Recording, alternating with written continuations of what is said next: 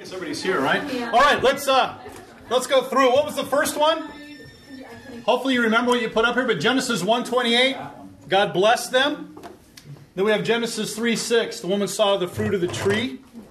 Then we have Genesis 6:12, God saw how corrupt the earth had become. Then we have Genesis, 9:1, then God blessed Noah.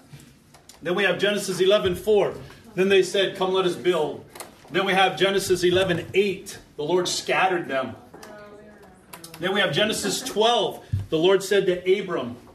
Then we have Genesis 26:4, I'll make your descendants as numerous as the stars. Then we have Genesis 28:14, your descendants will be like the dust of the earth. Then we have Exodus 9:13, then the Lord said to Moses. Then we have Numbers 14:13, then Moses said to the Lord. Then we have Joshua 4:23, the Lord your God dried up the Jordan. Then we have 1 Kings 4:34, from all nations. Thank you. People came to listen. Then we have 1 Kings 8:41, as for the foreigner who does not belong. And then we have 1 Kings 11:4, as Solomon grew old. Then Ezekiel 36, so I poured my wrath on them. Then we have Daniel 3:28, the Nebuchadnezzar said. Then we have Daniel 6:25, then King Darius wrote. Then we have Jeremiah 33:7, I'll bring Israel and Judah back from captivity. Now, this is from the Psalm 67. May God be gracious to us and bless us. You might have put that somewhere else, and that's fine, but what I've done here is stuck Psalms and the prophets here at the end. So we have Habakkuk 2:14, for the earth will be filled with the knowledge. Then we have Luke 24. He said to them, this is what I told you while I was with you. Then we have Acts 1:8, where you receive power and the Holy Spirit comes on you. And then Acts 11:19. Now those have been scattered. And then we have Revelation 7:9. After this, I looked in there before me. All right? Did all right? It's hard, isn't it? It's all stories we know, but it's not always the order. All right, so we're going to just walk through and unpack this and look at this story. Okay? Now, if you probably somewhere through high school or college have taken some kind of writing class, and you've written some kind of story. And you know that every story has three things, at least three things. There's an introduction, and there's a storyline, and then a conclusion, right? Introduction to the story, storyline of the plot, what that story is all about, and then a conclusion. And so as we look at the Bible, how many books are in the Bible? 66, right? Old Testament has? 39? New Testament? 27. You guys are mechanical engineers and you know math well, so you get the right? 39, 20, 66 books, 2 testaments, but it's just one story. And so just like every story, introduction, storyline, and conclusion, the Bible's the same way. So we're going to walk through this story. We're going to do the introduction, then the storyline, and conclusion, and by the end we're going to know what this thread is. All right? So let me ask you this. Now I'm going to ask you some questions, so feel free to interact. Let's do this, all right? What are the very first words that God ever spoke to mankind? Be fruitful and multiply. Yeah, exactly. It's the very first card that we put up here, right? So in Genesis 1:28, okay, key verses, because in this verse, in the very first chapter, we kind of see God's original purpose in creation. So the couple verses right before verse 28 says that God created man and woman in his image, right? And then it says God blessed them. Okay, now who is them? Adam and Eve, right? Now, what have they done at this point to deserve to be blessed by God? Nothing. It's not a trick question. Nothing. They were just created. And so when we receive unmerited favor from God, what do we call that? Grace, right? So God blesses them. He creates them and then he blesses them. He says to them, enjoy my grace. Enjoy my grace. All right? Then he says, be fruitful, multiply, and fill the earth. Now, why? What is God envisioning here? Why does God want to see this multiplication and filling the earth? What's he envisioning? Why does he want them to multiply? What does he want multiplied? His image. His image, right? They were created in his image to bring him glory, to worship him. And so he wants that multiplied and fill the earth with worshipers. Now, what would that look like? An earth filled with worshipers. Yeah, it looks like heaven, right? It'd be pretty sweet, right? Now, let me ask you this. Had sin never entered the picture, and they would have scattered and filled the earth with worshipers, would everybody speak the same language and live the same culture, yes or no? No. Let me ask you this. Do languages stay the same? No. They don't, do they? No. I mean, I'm from Iowa, and I come from Iowa to Minnesota, and they don't speak the same, oh, don't you know? Right? And then you go to Wisconsin, right? Yeah. Then we have teams that come from all over the country. So, yeah, languages don't say... Languages develop different accents and different dialects and become completely different languages. And kind of they adapt to their surroundings, right? So I'm told that Eskimos have 14 different words for snow. But tribes in Papua New Guinea don't have any word for snow, right? Because they don't need it. So, had sin never entered the picture, and Adam and Eve would have multiplied and filled the earth with worshipers, not only would the earth be filled with worshipers, but it would have been a mosaic. Over time, it would have become a mosaic of languages and cultures. Not only bringing God the greatest glory, right? How many of you traveled outside the country and worshiped with people in a different language? Yeah? Do you remember the first time you experienced that? Like, I remember the first time sitting in Thailand, a little village, people completely different than me, different language, different culture, look different, everything, but they were worshiping the same God. And all of a sudden, in my mind, God became so much bigger and more glorious than he'd ever been. So, enjoy my grace and extend my glory to the ends of the earth. And there we see the original purpose of creation, to enjoy my grace and extend my glory to the ends of the earth. Now, the problem is, in the introduction to the story, we have three major rebellions. Okay? So if you haven't already, open your books to page 5. Right? And if you're like Kieran, you've already started doodling on your page. Sorry. All right? So three major rebellions in the introduction to the story. And for every rebellion, there is a result of that rebellion. But then God sends a rescue to rescue mankind from the result of the rebellion. So you see there in that box, you see rebellion, result, and rescue. Okay? So, what is the very first rebellion in the story? What? Yeah, the fall. So right in that box, right, the fall. Right, fall. So the woman saw the fruit of the tree was good for food, pleasing the eye, desirable for gaining wisdom. She ate some. She gave to her husband who was with her, and he ate some. Right? So we have the fall. What was the result then of that rebellion? What was the result of that sin? Sent out of the garden. Okay, so they're cast out of the garden, and we have this separation from God, right? He said, the day you eat of this tree, you will surely die. Separation from God. So in the next box, the result is separation. So they're separated from God. So now, what is God going to do to make a way for mankind to come back to God? What's the rescue? Jesus. Yeah, he's always the answer, right? Jesus. Yeah, the promise of a deliverer. That Jesus is going to do. It's the promise of a deliverer. And how long in this story do we have to wait before we find out that a deliverer is promised to come? When do we find out about this deliverer? During the curse. Pretty quick, right? In Genesis 3:6, the woman and the man are eating the fruit.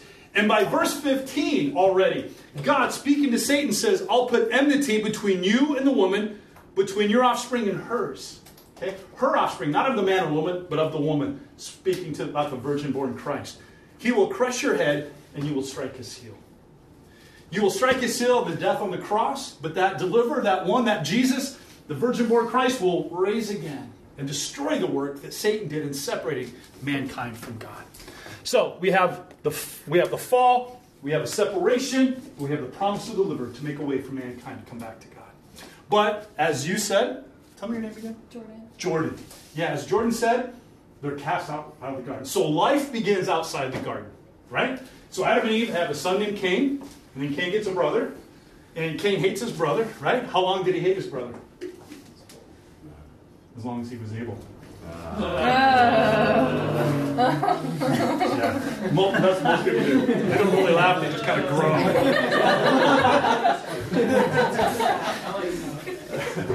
but I love to say that because I can see people turning their mind. Sorry. So, Cain kills Abel, but Adam and Eve have other children, right? And their children have children, and so on and so on. And the earth begins to get populated, right? And then we have the second major rebellion, along about Genesis 6. What is the second major rebellion in the story?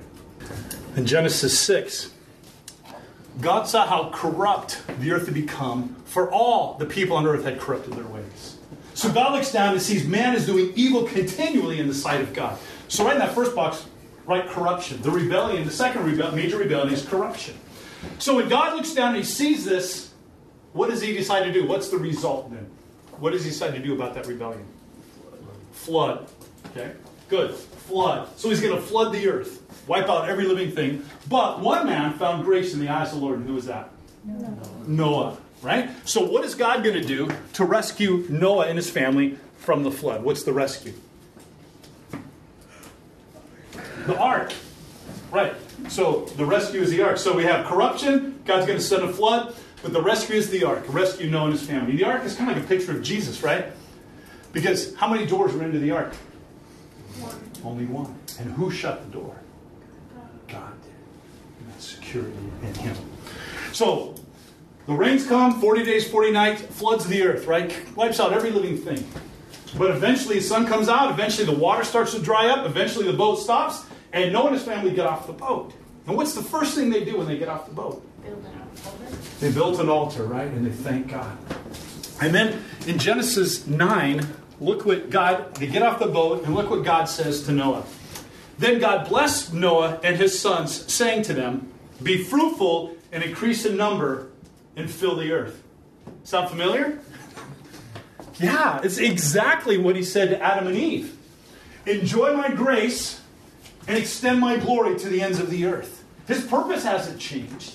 So what happens? Well, Noah's sons and their wives begin to have kids, and their kids have kids, and so on and so on. And the earth begins to get populated once again. But rather than scatter, what do? They gather on the plain of Shinar. And then we have the third major rebellion. What's the third major rebellion? Tower. Exactly, Tower of Babel. So right in that box, the third rebellion is the tower. And why did they build the tower? Well, let's see what the Bible says. In Genesis 11, then they said, come, let us build ourselves a city with a tower that reaches to the heavens, so that, okay, here's the purpose, so that we may make a name for ourselves and not be scattered over the face of the whole earth. Does that not sound like direct disobedience? Isn't that the exact opposite of what God told Adam and Eve and what God told Noah and his family? Scatter and make my name great. And instead they said, we're going to build this tower to make our name great and not be scattered. And I think they knew that they were in direct disobedience, because the Bible says when they built this tower, they didn't use stone, but they used brick and they used tar for mortar. Right? So they built this strong, tall tower, almost expecting judgment, like maybe another flood. And so what was the result then? What did God do? Confuse them and make them scattered. Yeah. So the next box writes scattering. What's the result? He scattered them. He scattered them. So the Lord scattered them from there over all the earth, and they stopped building the city. That's why it's called Babel, because there the Lord confused the language of the whole world. From there the Lord scattered them to the face of the whole earth. So what God wanted to happen over time happened instantly. Right? And now the scattering, and we have the nations. Okay? But God didn't just want them scattered into nations, but what did He want them doing? Worship. Right? He wanted them worshiping. So they're scattered, but what's missing? No worshipers. So what is God going to do to gather worshipers from all those nations? What's the rescue? Genesis 12, we see the rescue. And right in that last box, write the word selection. God makes a selection of a man named Abram. And he makes him a promise that is foundational to the rest of the story. And so here in Genesis 12, it begins the plot or the storyline of the story. So in Genesis 12, 1-3, it says this. The Lord said to Abram, go from your country, your people, and your father's household to the land I will show you. I will make you into a great nation, and I will bless you. I will make your name great, and you will be a blessing. I will bless those who bless you. Whoever curses you, I will curse, and all peoples on earth will be blessed through you. What word do we hear over and over again? Bless. Bless, right? Enjoy my grace. Why is God going to bless Abram? What does it say there? So that you will be a blessing. To who? Be a blessing to who? All peoples. All peoples. Now, notice it doesn't say to all people. Okay? People is just everybody. Individuals, anybody, everybody, right? But instead, it says peoples. This is already plural. How does it change when we add an S to the end of that word and now peoples? Okay, yeah. Different groups of people, right? What we call people groups. So, what is the definition of a people group? I'm glad you asked. We have that there.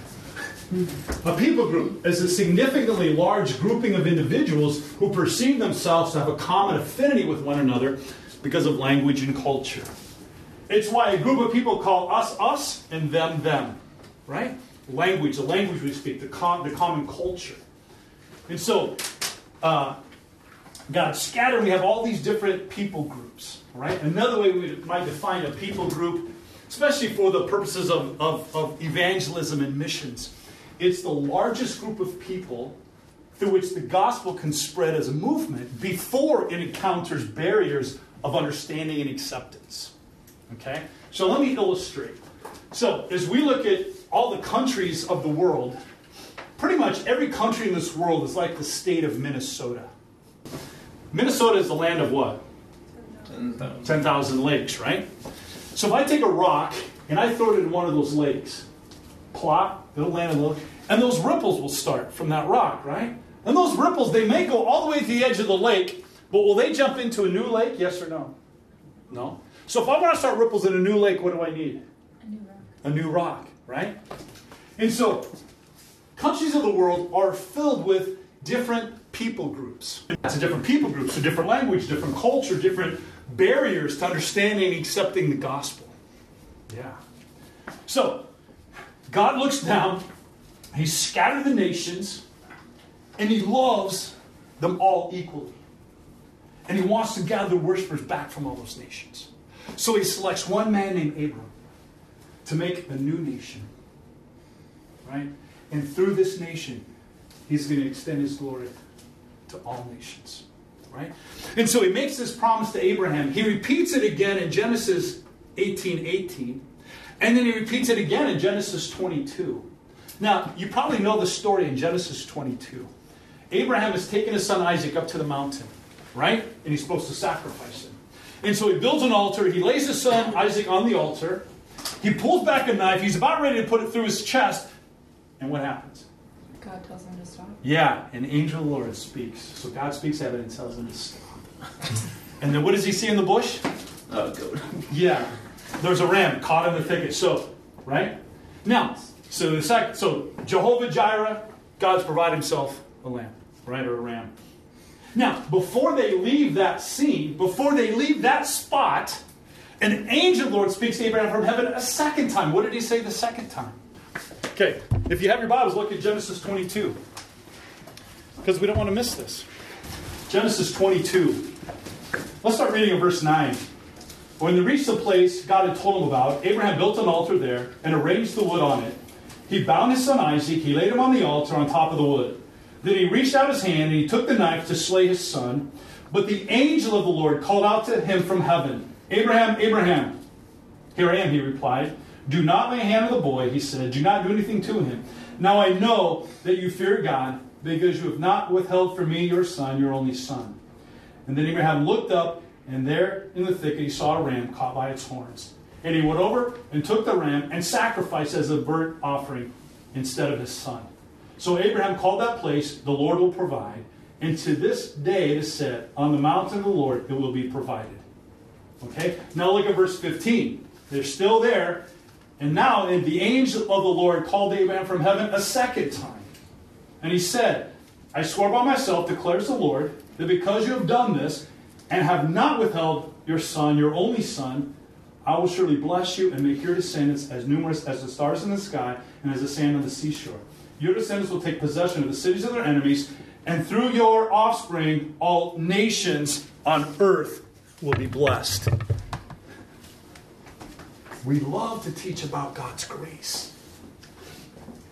Jehovah Jireh, he provided himself a ram. But we have a great disconnect between the grace of God and the purpose of that grace is to extend his glory to all nations. And so 3 times he makes that promise to Abraham.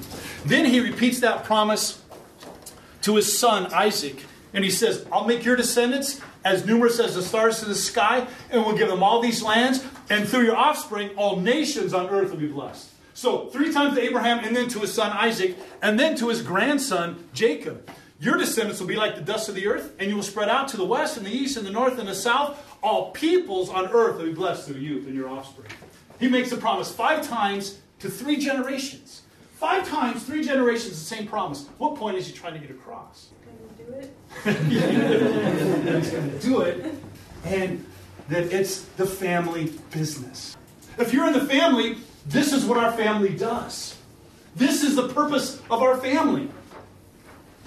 Abram's name was changed to Abraham. What does Abraham mean? Father of Many. a multitude of nations. How is Abraham going to become the father of a multitude of nations? Well, who does Paul say are the children of Abraham? All who believe. All who believe. Exactly. And those believers are going to come from where? Every tribe and language and tongue and nation. As the children of Abraham scattered.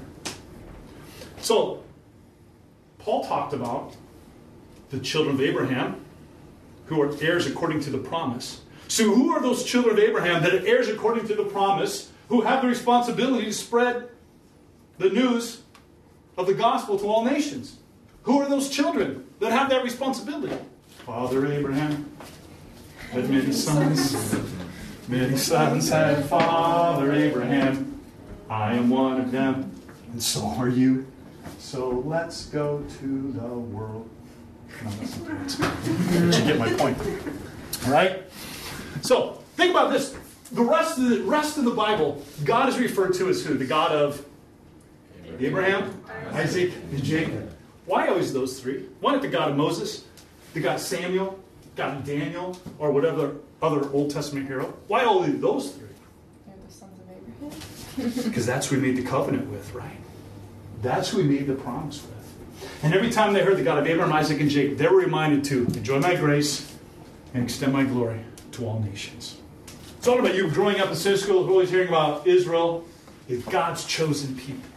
And I equated chosen with favorite, right? But it's not favorite. They were chosen with this global purpose of bringing God glory among the nations, extending God's glory to the nations. So then we have to ask, so why does God allow to happen? What happens to this family then? Because remember the story, right? Jacob has 12 sons. And what son do all the brothers hate? Joseph, right? So they sell him into slavery in Egypt. And he goes from slavery to prison, but then he interprets the dreams. He ends up second in command of all of Egypt, right?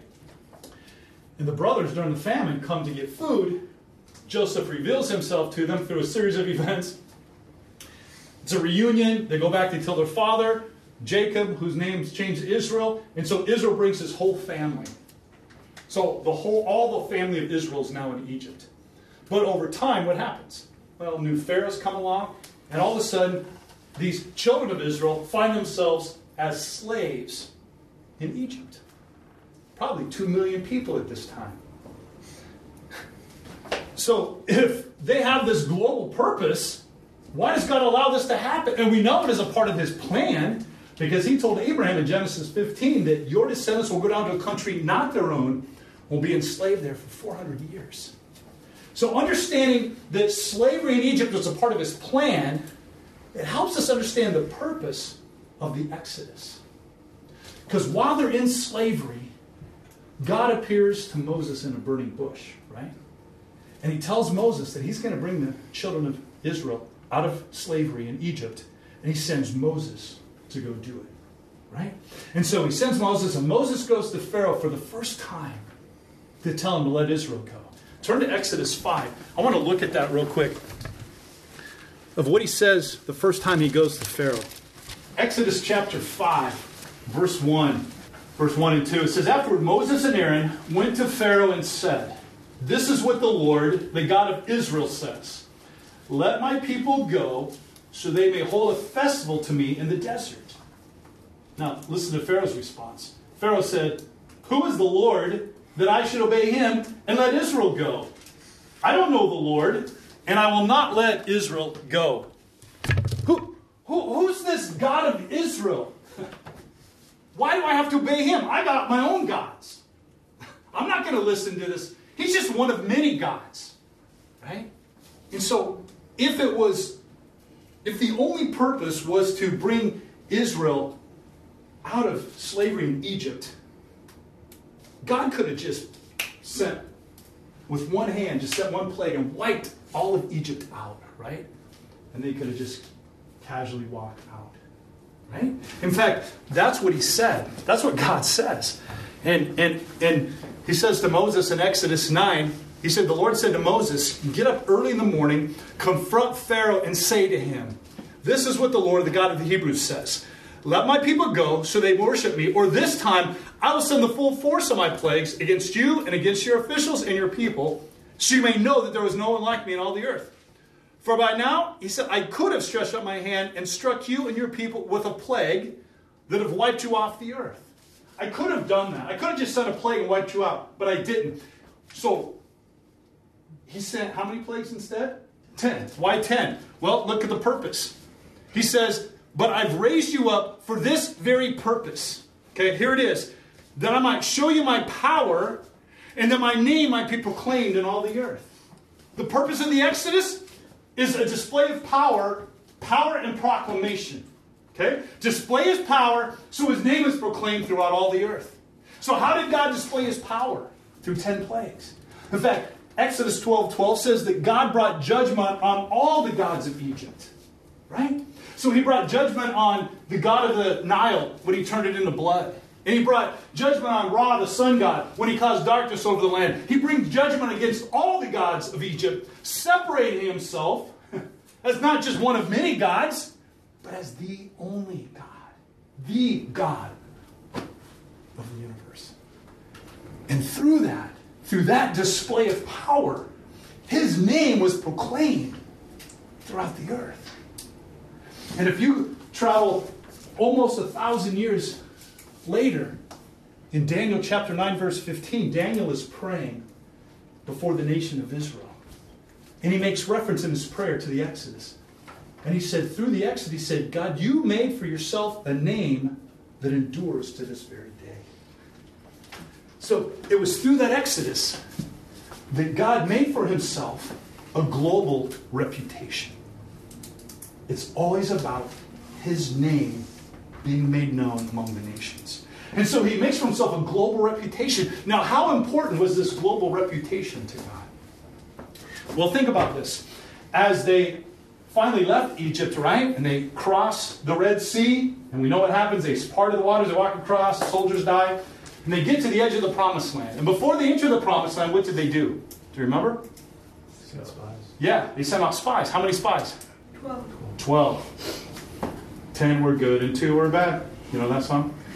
Okay. Anyway, yeah. That goes the opposite. 10 or Yeah. So they sent 12 spies. Right? Did I say 10 were good? No, 10 were good. Yeah, 10 were bad and 2 were good.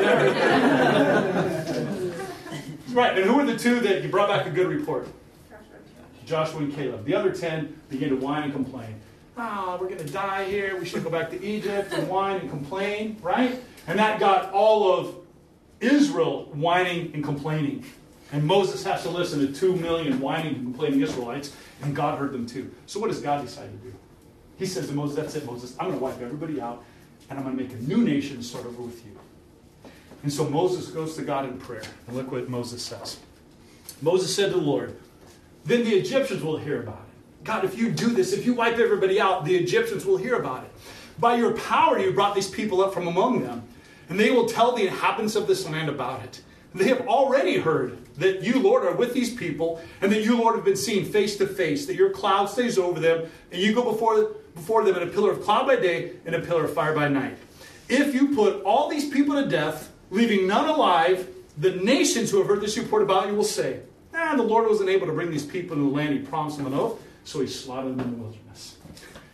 His prayer is, God, your global reputation among the nations is at stake. And so God doesn't wipe them out, does he? Instead, he allows them to wander through the wilderness. The old generation dies out. The new generation comes. And they enter the promised land, led by Joshua along with Caleb. And what's the first thing they have to cross to get into the promised land? The Jordan River. And what did God do to the Jordan?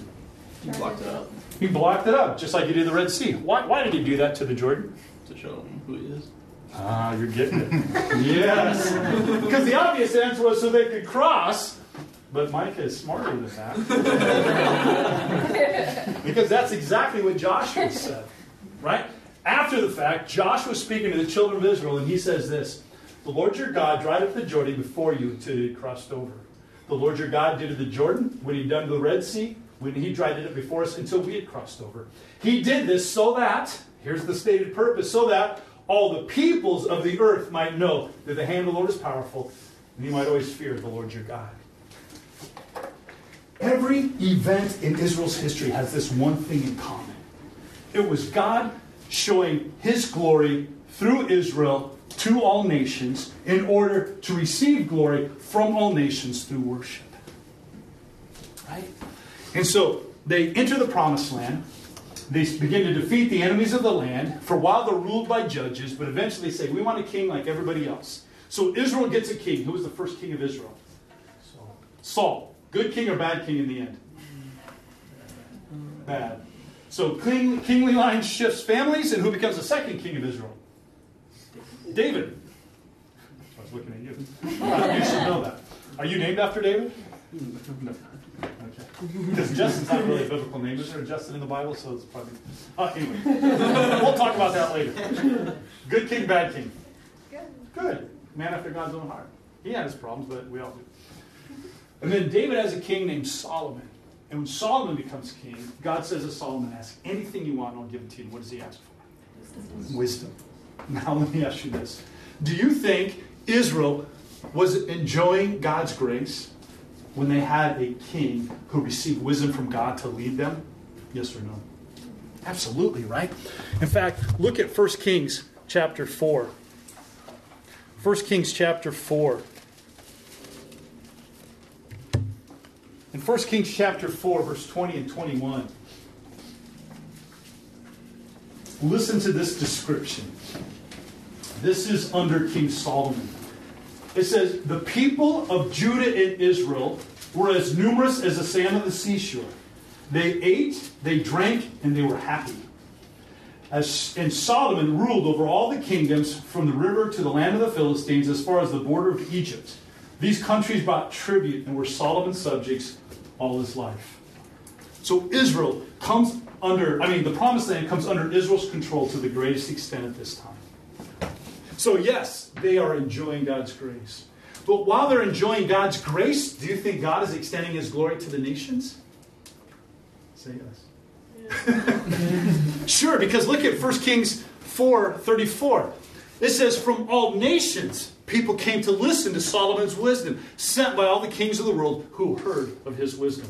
And so if you turn over a few chapters to 1 Kings chapter 10, we see one of those world leaders coming as the Queen of Sheba who comes. In 1 Kings chapter 10, it says, when the Queen of Sheba heard about the fame of Solomon and his relation to the name of the Lord, she came to test him with hard questions. And obviously he passed, because if you go down to verse 6, she said to the king, the report I heard of my own country about your achievements and your wisdom is true. But I did not believe these things until I came and saw with my own eyes. Indeed, not even half was told me. In wisdom and wealth, you have far exceeded the report I've heard. How happy your men must be, how happy your officials who continually stand before you and hear your wisdom. So listen to her response. Listen to her conclusion. Verse 9. Praise be to the Lord your God, who has delighted in you and placed you on the throne of Israel. So what does she do? She gives glory to God. She gives glory to God. Enjoy my grace and extend my glory to all nations. It's during this time under Solomon that he built the temple, right? And the temple was built to be used for what? Worship, right? And who was to come and worship at this temple? For who? Worship for who? All people. Good, Nate. Are you sure? Okay. Yeah. Solomon, after he built the temple, was praying a prayer of dedication for the temple, right? And he says this as part of the prayer. As for the foreigner who does not belong to your people Israel, but has come from a distant land. Why? Because of your name. That proclamation, right? For they will hear of your great name and your mighty hand and your outstretched arm when they come and pray toward this temple. Then hear from heaven your dwelling place. Do whatever the foreigner asks of you, so that all the peoples of the earth may know your name and fear you, as do your own people Israel, and know that this house I have built bears your name. The nations, when they heard, when his name was proclaimed among the nations would come and worship.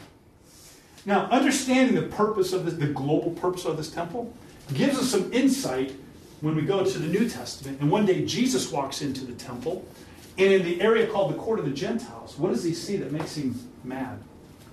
Tax collectors. Yeah, they're selling sacrifices at inflated prices, and the global purpose of the temple was lost in the commercialization of this outer court. And so what does Jesus do? Yeah, he flips the tables, right? He just starts throwing them out. He beats them and drives them out of the temple. And he says what? My house shall be called a house of prayer. And you have made it den of robbers, but there's something in between there. For all nations. For all nations, right? He wasn't mad because they weren't praying in the temple, right?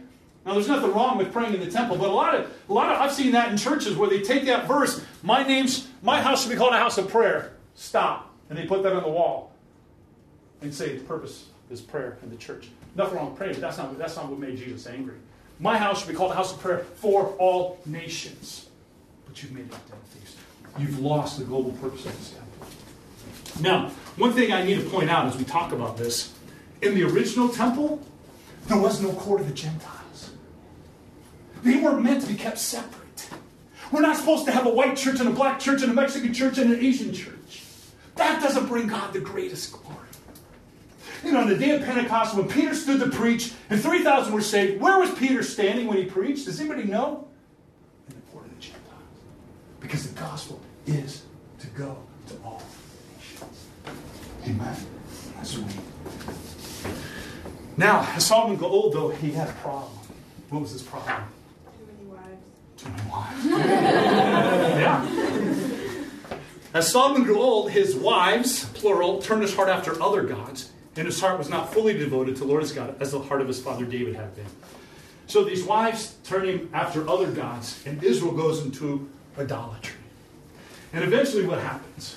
Eventually God allows them to be defeated militarily because of their idolatry. And so God says to the prophet Ezekiel, I poured out my wrath on them, talking about Israel, because they shed blood in the land and because they defiled it with their idols. I dispersed them among the nations, and they were scattered throughout the countries. I judged them according to their conduct and their actions, and wherever they went among the nations, what did they do? They profaned my holy name. For it was said of them, these are the Lord's people, and yet they had to leave his land. I had concern for my holy name, which the people of Israel profaned among the nations where they had gone. What does it mean to profane the name of God? If we profane his name, it means to lower it, to make it common, to treat God as if he's just one of many gods.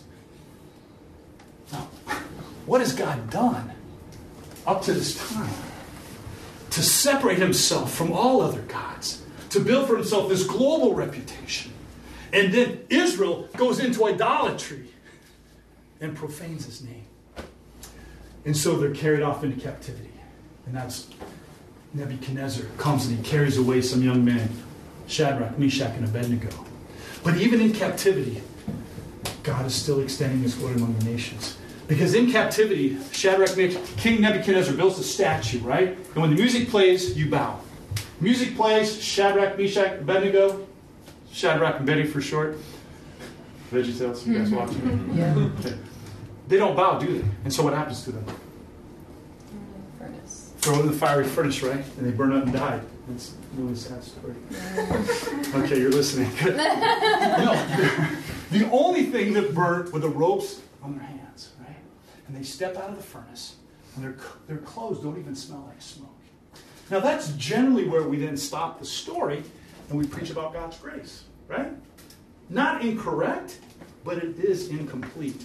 Because what actually happens as a result of them not bowing to the idol?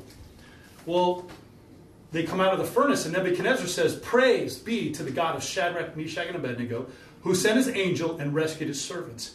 They trusted in him and defied the king's command, and were willing to give up their lives rather than serve or worship any god except their own God.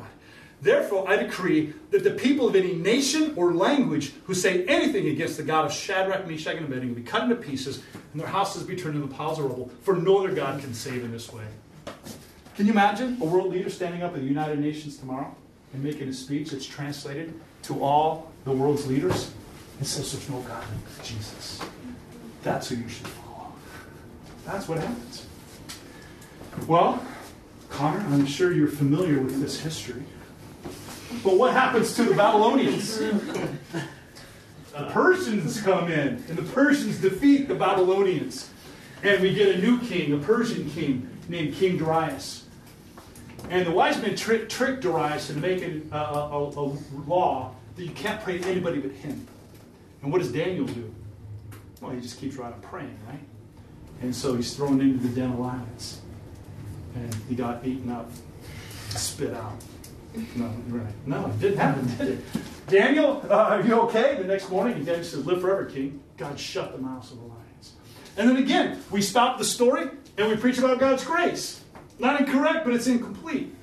Because what happens? Well, then King Darius wrote to all the nations and peoples of every language in all the earth, "May you prosper greatly. I issue a decree that in every part of my kingdom, people must fear and reverence the God of Daniel. For he is a living God. He endures forever. His kingdom will not be destroyed. His dominion will never end." Now that leader has gone to the United Nations and he's wrote a paper and translated every language and delivered it to every world leader. There's no God like the God of Jesus, and that's what we should follow. So God is extending his glory to the nations. Well, eventually God says to the prophet Jeremiah, "I will bring Judah and Israel back from captivity and will rebuild them as they were before. I will cleanse them from all the sin they've committed against me and will forgive all their sins of rebellion against me. Then this city, Jerusalem, will bring me renown, joy, praise, and honor before all the nations on earth that hear of all the good things I do for it. And they will be in awe and trouble at the abundant prosperity and peace I provide for it." And Ezekiel 5:5 tells us that God set Jerusalem in the center of the nations. Now, as we look at the book of Psalms, Psalms talks a lot about the nations and God's heart for the nations. I just picked out 2 Psalms because I think they're familiar to us. How many have heard this verse before? In Psalm 67:1. "May God be gracious to us and bless us and make his face shine upon us." How many have heard that before? Okay, almost all of us, right? And that there's not a period there, so what's the rest of it? Why are we asking for God to be gracious to us and bless us and make his face shine upon us? For what purpose? Who knows the rest of it? Mike, you're good. So that, verse 2 goes on to say, "We pray this, God be gracious to us, bless us, make your face shine upon us, so that your ways may be known on the earth, your salvation among all nations." Again, why do we focus on verse 1 and leave out verse 2? Because we love God's grace, but we forget the responsibility of being blessed with his grace is so that we can extend his glory to all nations.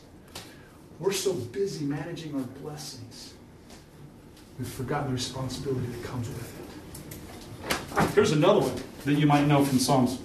"Be still and know."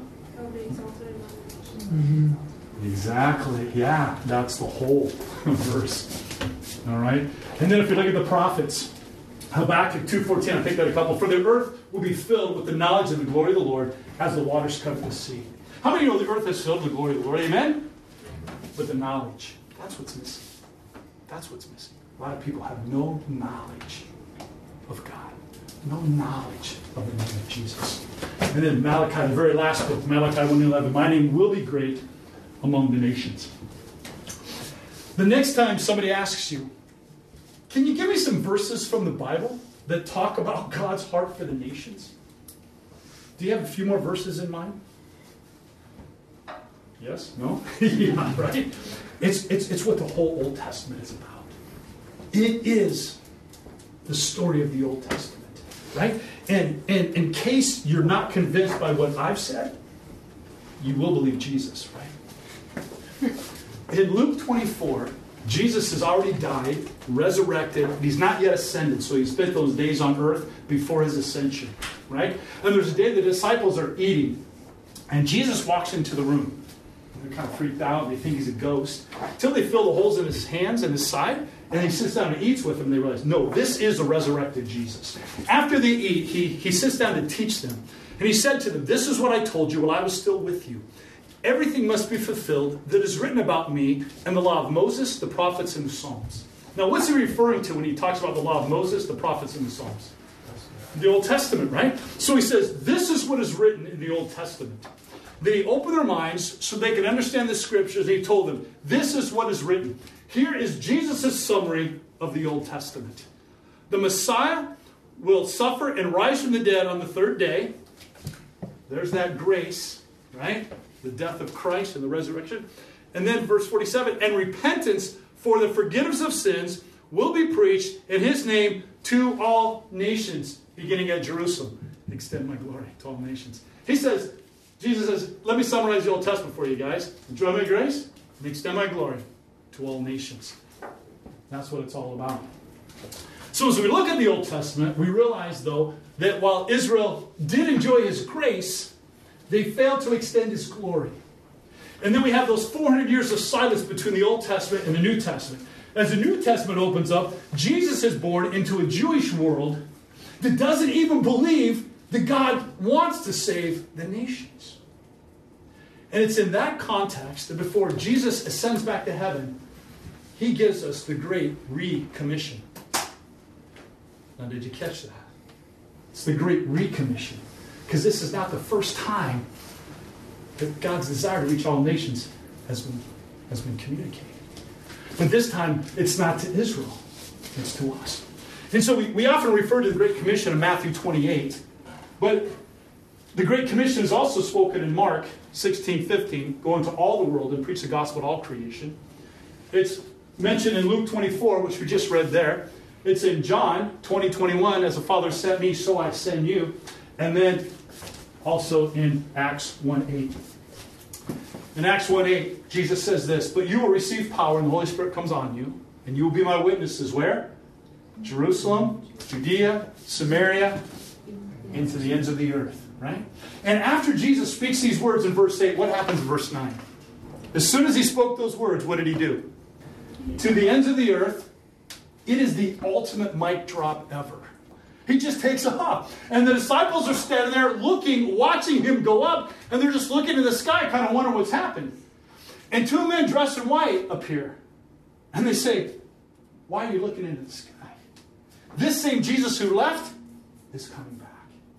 And by implication, they're saying, go do what he said to do. Right? So what did they do? Well, they went back to Jerusalem, and they waited for the Holy Spirit. And in chapter 2, the Holy Spirit comes. Right? And filled with the Holy Spirit, Peter stands to preach on the day of Pentecost in the court of the Gentiles. 3,000 people are saved and baptized, and we have the beginning of the church. And then over the next few chapters of Acts, we see phenomenal growth of the church. Right? Miraculous signs and wonders are taking place. Every day people are being saved. The disciples are being multiplied. Even many priests are turning to Christ. And by the end of chapter 6 of Acts, we have a church of thousands in Jerusalem. But God's not impressed. He's not impressed with the church of thousands when his commandment is to take the gospel to the ends of the earth. So what does he do in chapter 7? He allows Stephen to be killed. He allows the first Christian martyr in chapter 7. And then what happens in chapter 8? Chapter 8, verse 1, it says, on that day that Stephen was killed, a great persecution broke out against the church of Jerusalem. And all except the apostles were scattered throughout where? Judea and Samaria. Persecution turned these people into goers. And they scattered throughout Judea and Samaria. And what do they do in Judea and Samaria? Well, verse 4 says, those who have been scattered preached the word wherever they went. So now the gospel has left Jerusalem. Now the gospel is becoming a movement to go to the ends of the earth. And who is responsible for beginning this movement? They. They, right? There's no name mentioned there. It's just they. Who are they? Average church members.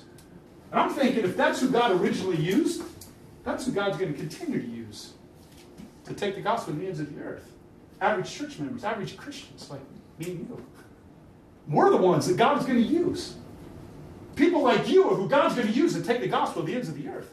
People like you that have skills and training and degrees to get you to the place where the gospel is not yet gone.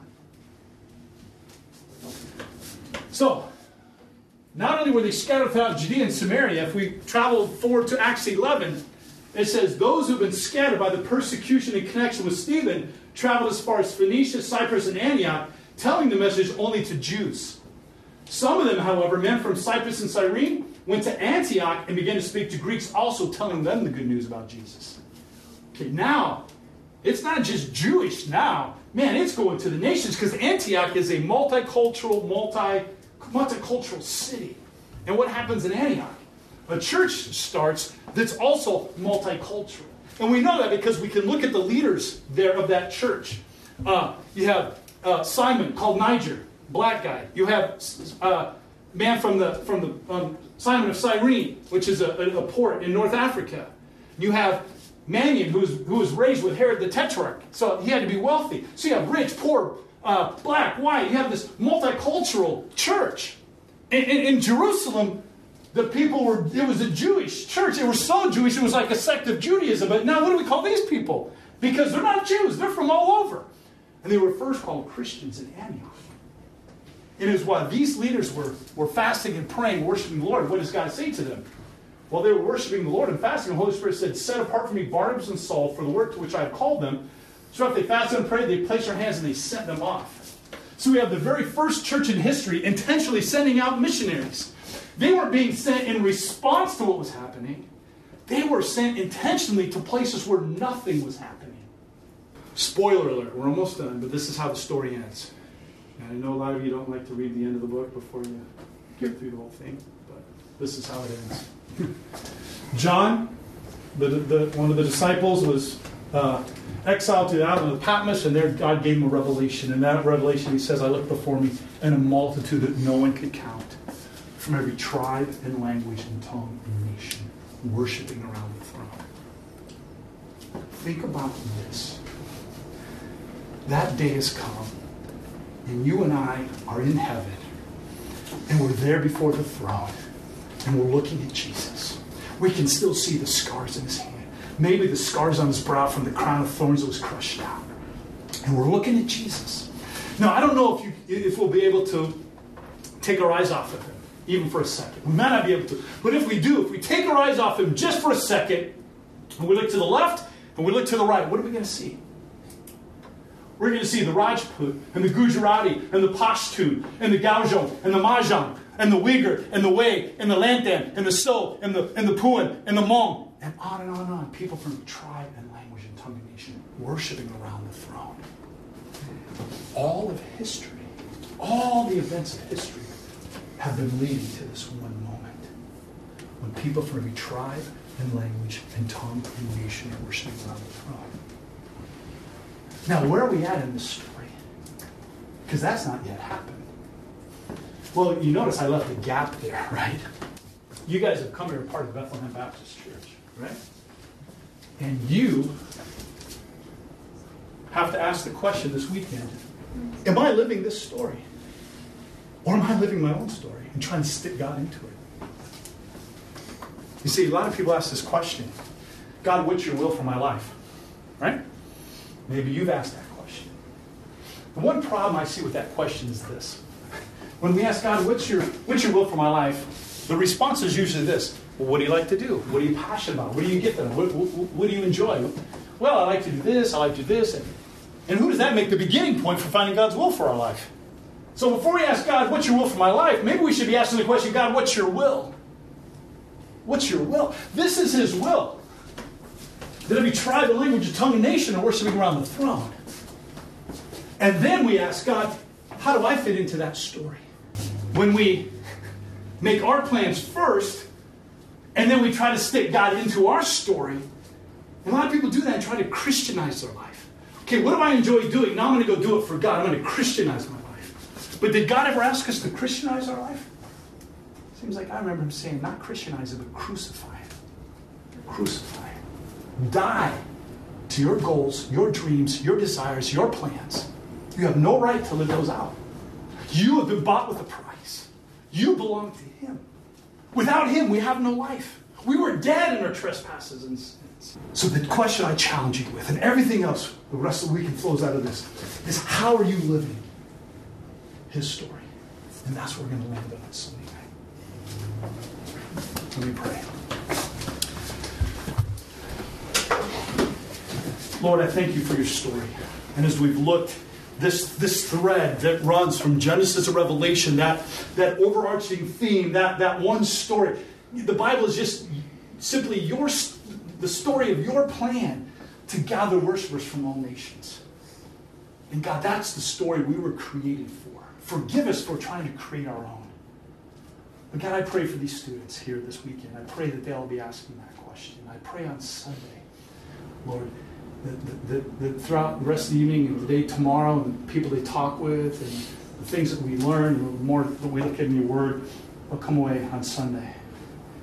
Maybe having a clear picture of what it looks like to live Your story, whether that's here or somewhere around the globe. So thank You for this time. And bless the rest of our evening. I pray in Jesus' name. Amen.